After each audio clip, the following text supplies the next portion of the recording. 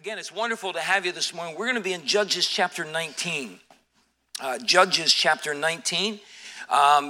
Don't forget our schedule's a little different today. Morning is going to be the same. You don't have to worry about it. You're already here. But tonight is going to be at 5 o'clock instead of 6 o'clock, okay? It's Christmas Eve, and we know a lot of folks have family traditions and so forth, but it's still Sunday. And so we wanted to meet in the Lord's house. We have a lot of special music. We're hoping the service can be contained about an hour or so.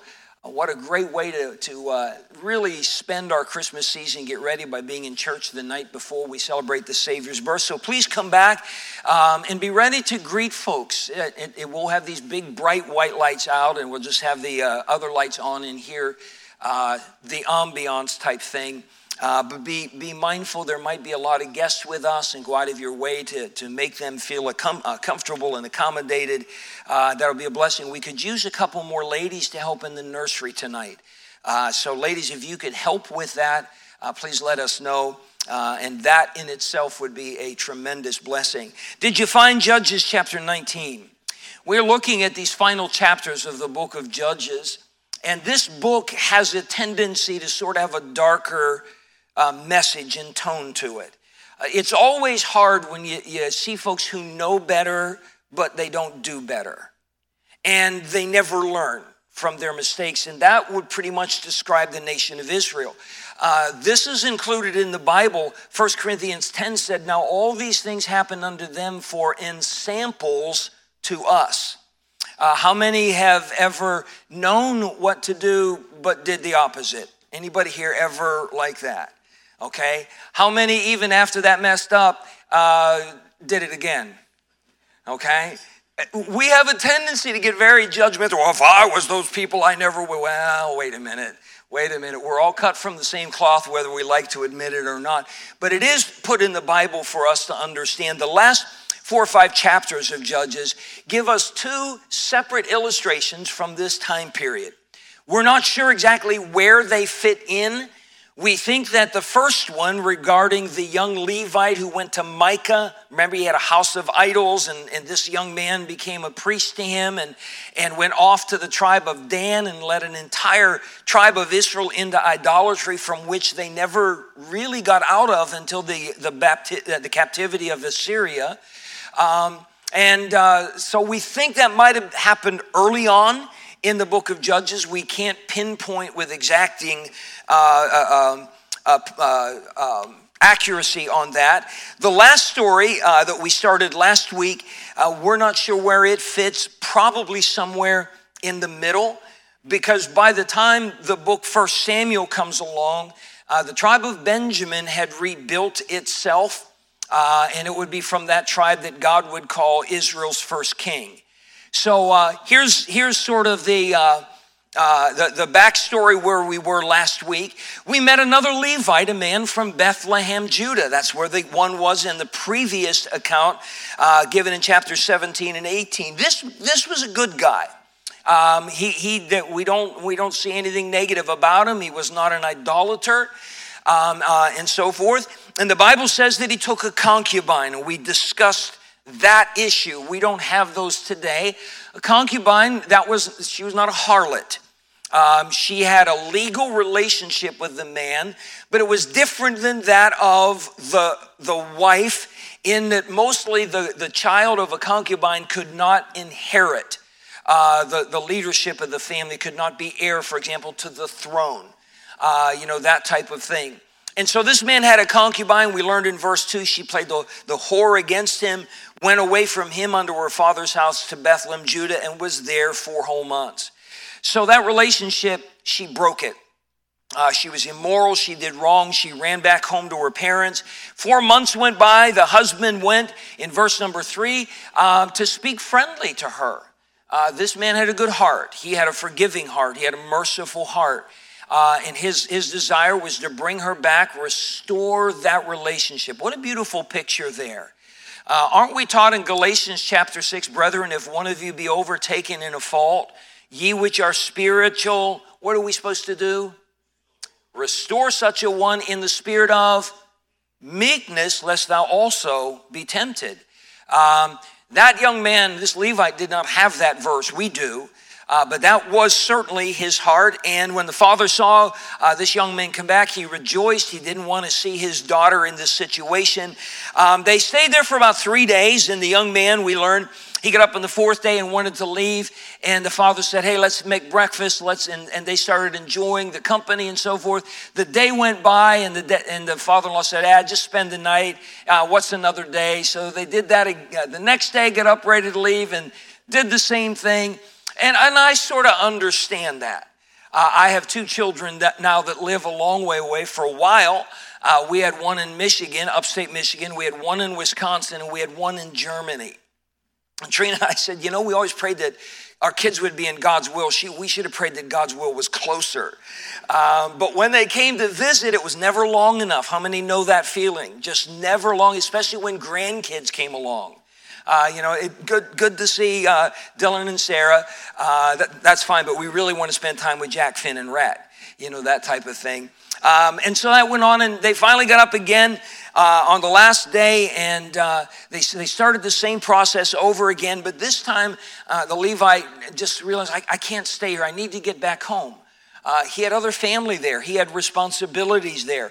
What was the main job outside of service in the tabernacle that the Levites fulfilled in those days, biblically? Anybody remember? We went over this last week. Yeah, they were to teach the Bible to everybody. That's why the Levites didn't get one chunk of land that was called the tribe of Levi. They were scattered all through the nation of Israel so that everybody'd have a Bible teacher close by. And this man, he was in Mount Ephraim, and he needed to get home. And so they rose up, verse number 10. But the man would not tarry that night, but he rose up, departed, and came over against Jebus, which is Jerusalem. And there were with him 2 asses saddled. His concubine also was with him. And when they were by Jebus, the day was far spent. And the servant said unto his master, come, I pray thee, let us turn into this city of the Jebusites and lodge in it. The Jebusites were one group of people that Israel didn't remove from the land like God told them. Remember when Brother Tim was teaching us early on, They conquered, if you will, the land. They were supposed to destroy and drive out all the inhabitants, but they just found it easier to let a lot of people stay.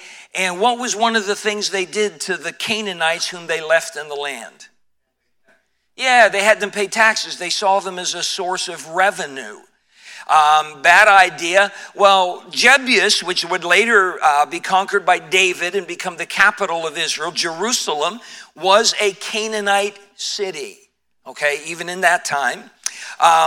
And so one of his servants said, look, it's nighttime. The day's gone. Let's just go in here and stay. Staying inside a city when you're traveling was important. Why? Safety, okay?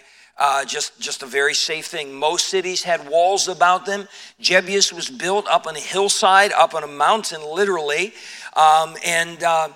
So it was well protected. They'd be safe and so forth.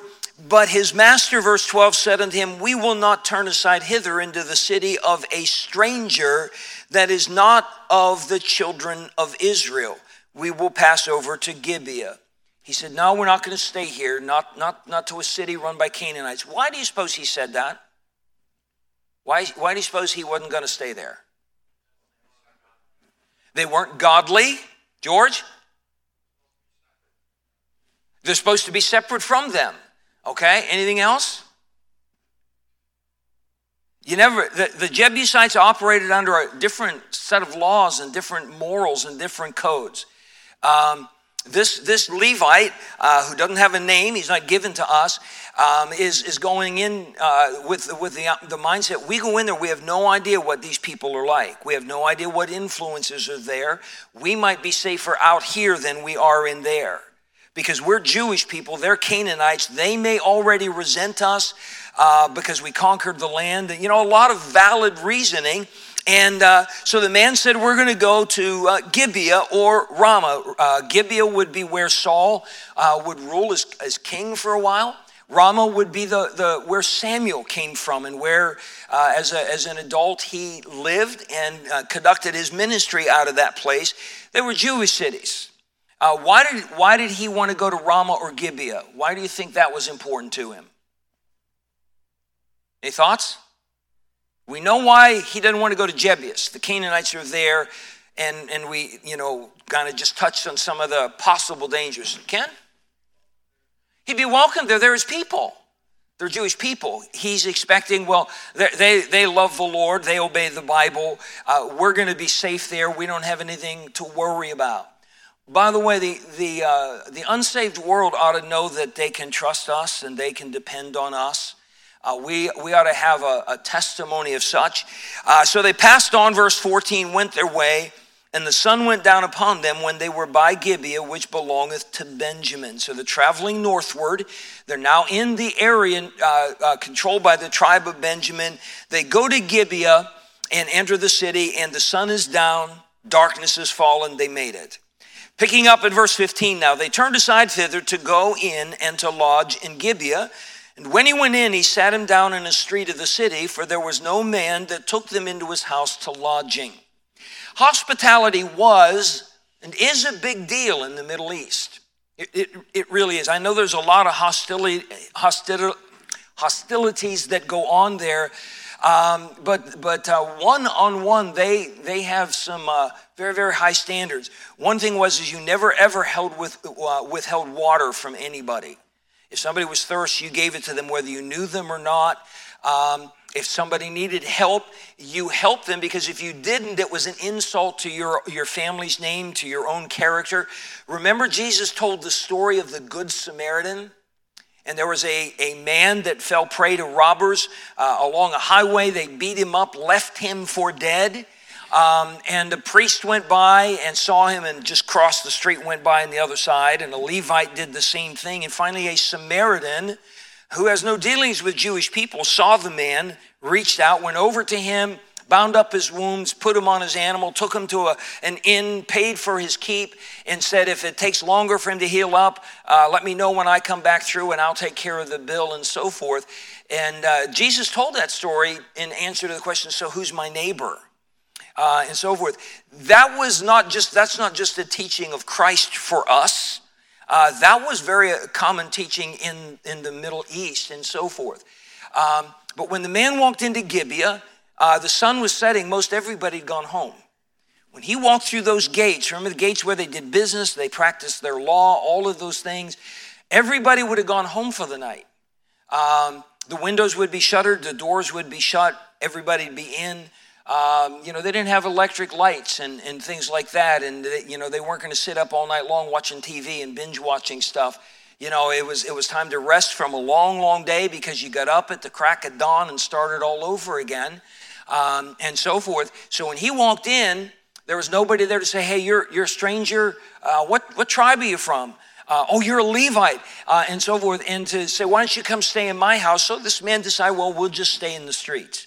We'll camp out here. Verse 16, behold, there came an old man from his work out of the field at even, which was also of Mount Ephraim, and he sojourned in Gibeah, but the men of the place were Benjamites. So this older man came, and he was staying in Gibeah for some reason. He apparently had a home inside the city. He had a fields and maybe some property outside. And as an older person, I don't know about you, I don't walk as fast as I used to. Anybody notice that? I don't do anything as fast as I used to. He's out working in the field, so normally people would be inside the city, before dark for safety reasons. But he came in after this man and his concubine and his servants and so forth did. And he just happened to be from the same place as the Levite. And when he had lifted up his eyes, he saw a wayfaring man in the street of the city. And the old man said, whither goest thou, and whence comest thou? And he said, we are passing from Bethlehem, Judah, toward the side of Mount Ephraim. From thence am I. That's where I'm from. And I went to Bethlehem, Judah, but now I'm going to the house of the Lord. That would be Shiloh. That would be on the way. There is no man that receiveth me to house. Yet there is both straw and provender for our asses. There is bread and wine also for me, for thy handmaid, and for the young man which is with thy servants. There is no want of anything. He said, we don't want to be a burden to anybody. We've got food and everything that our animals need. We got food for ourselves. So, we don't really need any of that. Just maybe a safe place, a nice place to sleep, dry place type thing. The old man said, peace be with thee. Howsoever, let all thy wants lie upon me. Only lodge not in the street. So he brought him into his house, gave provender unto the asses, and they washed their feet and did eat and drink. Now, if this story ended here, this would be a bright spot, wouldn't it? Here's a Levite who's got some mercy and grace in his heart. He has been wronged, but he's the one reaching out and speaking friendly and rebuilding that relationship. We also see in that same Levite, there's a sense of separation in his mind. I shouldn't be hanging out in the ungodly place. I want to go someplace where they love the Lord and so forth. And you see an old man that is expressing his hospitality. And he's not, the young man has all that he needs, but the old man said, no. He said, you're my guest. I'm going to feed you. And we're going to take care of you. And he's fulfilling the role of a good Samaritan, isn't he? Thou shalt love thy neighbor as thyself was part of Mosaic law. And this man's fulfilling it. In a time when every man is doing that which is right in his own eyes, this looks pretty good, doesn't it? This is the last bright spot in the story. From here, it spirals into a darkness that you and I will have a hard time comprehending. Verse 22. Now as they were making their hearts merry, behold, the men of the city, certain sons of whom? Belial. What's another name for Belial? Satan. We're Christians. We are called the sons of God. We are spiritually born of him, right? But as many as received him, to them gave he power to become the sons of God, even to them that believed on his name. Well, these individuals in the city of Gibeah are sons of Belial. Question, should they have been? Why? It's a Jewish city. These are supposed to be God's people. But these are people that are Jewish by blood, Jewish by location, locale where they live, but in their hearts, it's not there. And they are men who have set aside the word of God. And here's a young Levite and his bride and his servant walked into this city expecting to find godliness, and what they find are sons of Belial. The Bible says they beset the house round about. They just surrounded this house and beat at the door. I've had people knock on my door. I've had people knock on my door late at night, but I can't say I've ever had anybody beat on my door. This goes beyond hey, anybody home? Hey, just stop by to see you. They're beating on this door. This lets you know right now, this is about violence. This is about threat. This is not a good thing at all. They beat at the door and spake to the master of the house, the old man, saying, bring forth the man that came into thine house, that we may know him. Now think about it. Think about this story. Does this sound familiar? Those of you know your Bibles. Let's go to Genesis 19 for a moment. Genesis 19.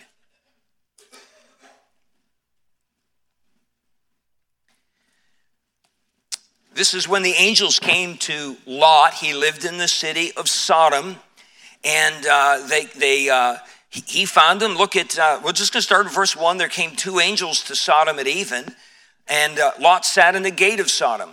And Lot, seeing them, rose up to meet them, and he bowed himself with his face toward the ground, and he said, behold now, my lords, turn in, I pray you, into your servant's house, and tarry all night, and wash your feet. You shall rise up early and go on your ways. So he's showing the hospitality. He's doing what he should. By the way, there was no law given yet. The law of Moses is hundreds of years away. This was the custom of the age and so forth. And so Lot's doing the right thing. And they said, nay, but we will abide in the street all night. And he pressed upon them greatly. He just urged them. He was not letting them go, no, you can't do that. You can't do that. I believe it's because Lot knew what the city of Sodom was like at night. and he didn't want them out there. They turned in unto him and entered into his house, and he made them a feast and did bake unleavened bread, and they did eat. But before they lay down, the men of the city, even the men of Sodom, compassed the house round, both old and young, all the people from every quarter. They called unto Lot and said unto him, Where are the men which came into thee this night? Bring them out unto us, that we may know them. Exact same phrase that was used in Gibeah hundreds of years later by the men of Benjamin. The people of Sodom were wicked and sinners before the Lord exceedingly. That's what the Bible says. The men of Benjamin were supposedly the people of God. But here we find that these men are sons of Belial, and they are walking in the footsteps of the Sodomites. And that phrase, bring them out unto us that we may know them, doesn't mean we want to get acquainted. It's not fair that you get to know them and entertain them. It means we want to molest them. I heard some liberal sodomite supposed preacher. He was a sodomite and a preacher. He went to this and he said their sin was not anything immoral, none of that. They were just overly friendly. So God killed people for being friendly? Well, I don't have anything to worry about that. I don't like people. So come on. Why do you think even throughout the Bible that one particular sin is called sodomy even unto this day? Even in our laws and our record books, it's called the sin of sodomy. It comes from that city. Going back now to Judges 19, here in the place where he should have encountered godliness, he's encountered these sons of Belial and so forth. And they're beating on the side of the house and all of that. Verse 23, the man, the master of the house, went unto them and said unto them, Nay, my brethren, nay, I pray you, do not so wickedly, seeing that this man has come into mine house, do not this folly. When you brought somebody in, you became responsible for them. If anything negative happened to them, you were responsible for that. And this older man, sensing the danger to perhaps his own family, he could have just told these people, look, this is too risky. I need you out of my house. But this man willing to stand up to the crowd. Amen. Stand up for that which was right and said, he's come into my house. Don't do this folly. And then he did this kind of a similar thing that Lot did. This is one of those parts of this story that I don't get. Behold, here is my daughter, a maiden, and his concubine.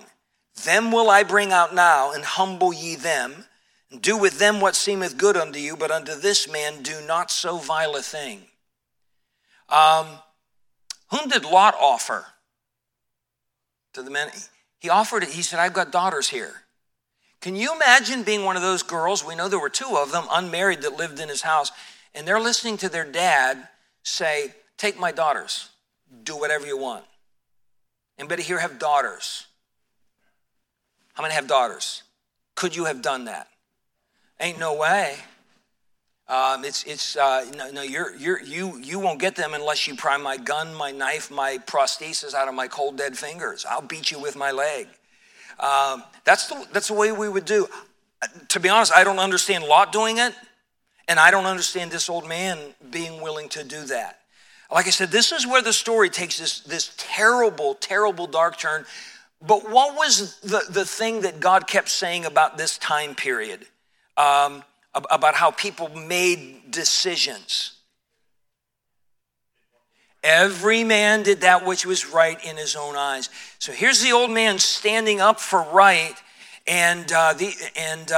but now he's making this offer for both his daughter and this man's concubine. He has neither one of them. You want to go to the party? There was none of that. Verse 22, but the men would not hearken to him. And here's where it turns darker. So the man took his concubine. Was this the old man or the Levite? It's the Levite. Took his concubine. Remember, he's traveled back to Bethlehem. They've been separated for 4 months. He loved her enough to go back, speak friendly to her. He was merciful to her. He wanted her back. And now he takes his concubine, brought her forth unto them, and they knew her, and abused her all the night until the morning.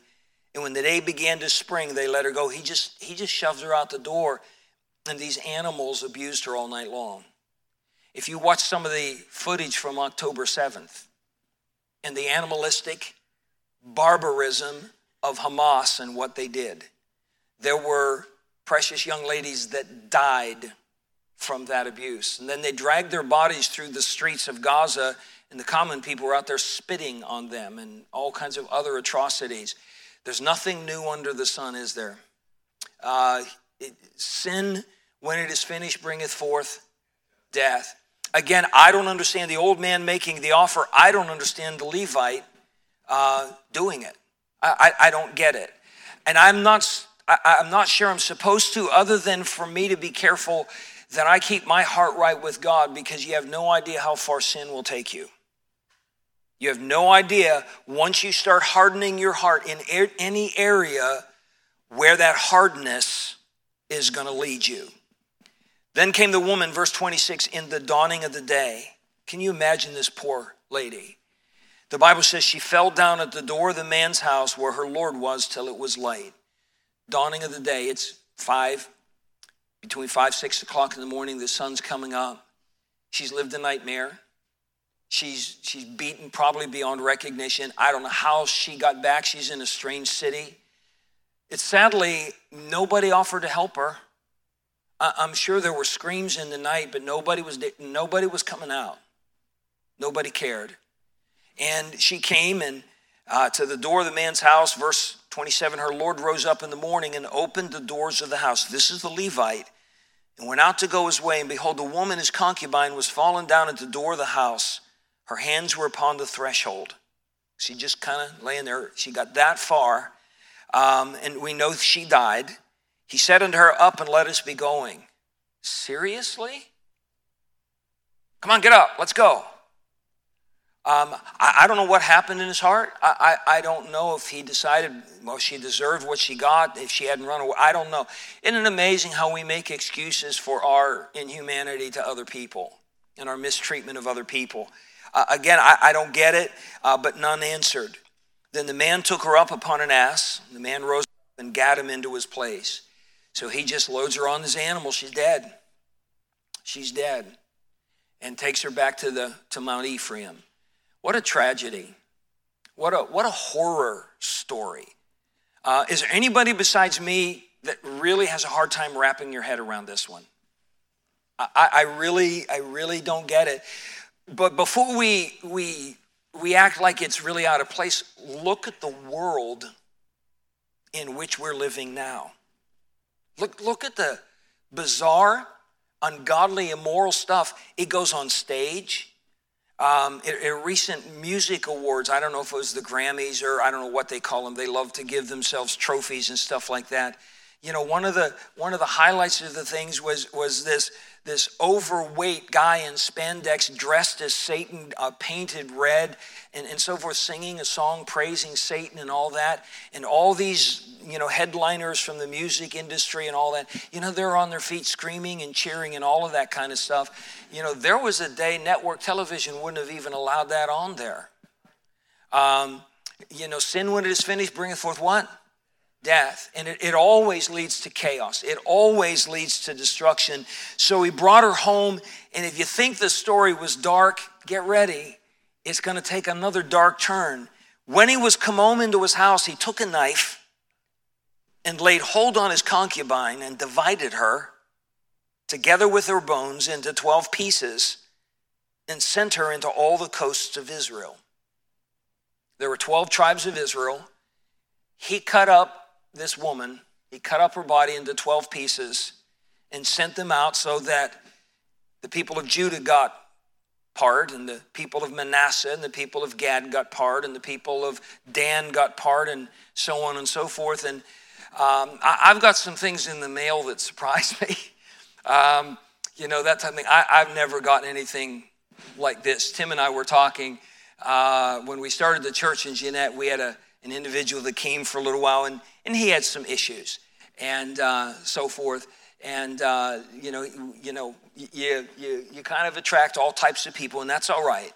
You try to love them right where they're at and so forth. But one Wednesday night we come into church, and this man had left a toilet seat and an empty booze bottle in front of the church with my name on it and said happy birthday or happy new year. It was the wrong time of the year or anything, and he put that there.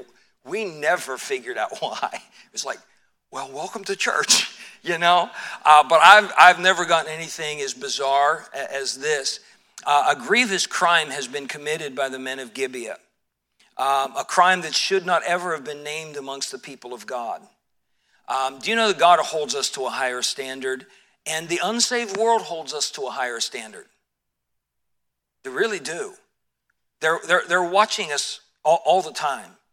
I live with the pressure. I go over to the gym twice a week because I train with Sam elsewhere.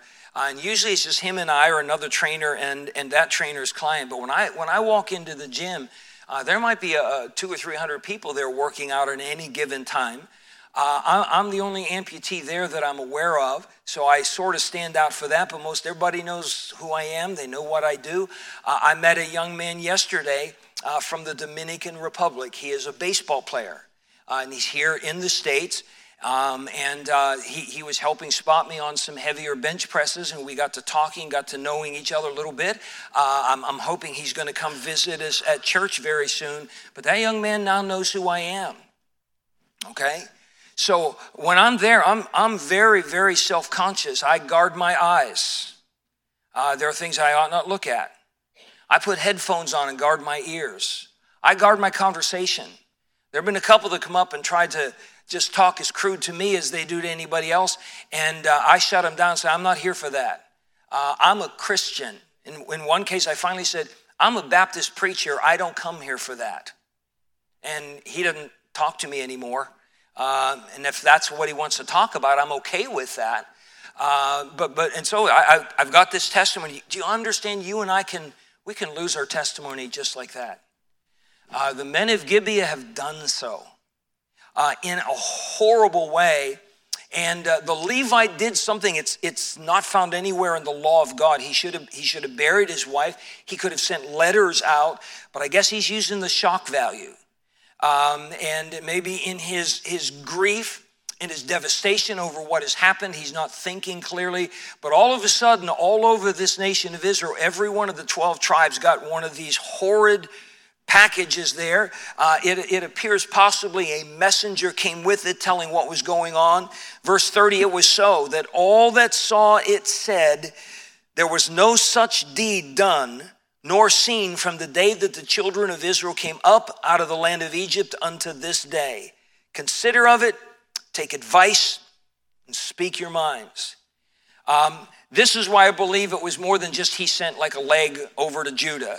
That would have conveyed grotesqueness, but unless there was some type of a message to say, here's what happened to this individual, that's all it would have been. It was just this bizarre thing that came to them.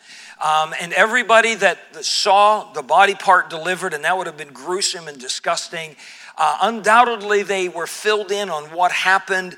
And they said, there's been nothing ever happened in Israel. We've had our moments, but we've never seen this kind of behavior.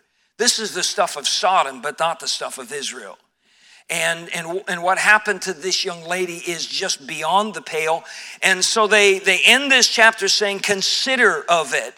Take advice, speak your minds. Think this thing through. We need to decide what we're going to do about this. And we're going to stop here for the time being. The children of Israel is going to take a course of action.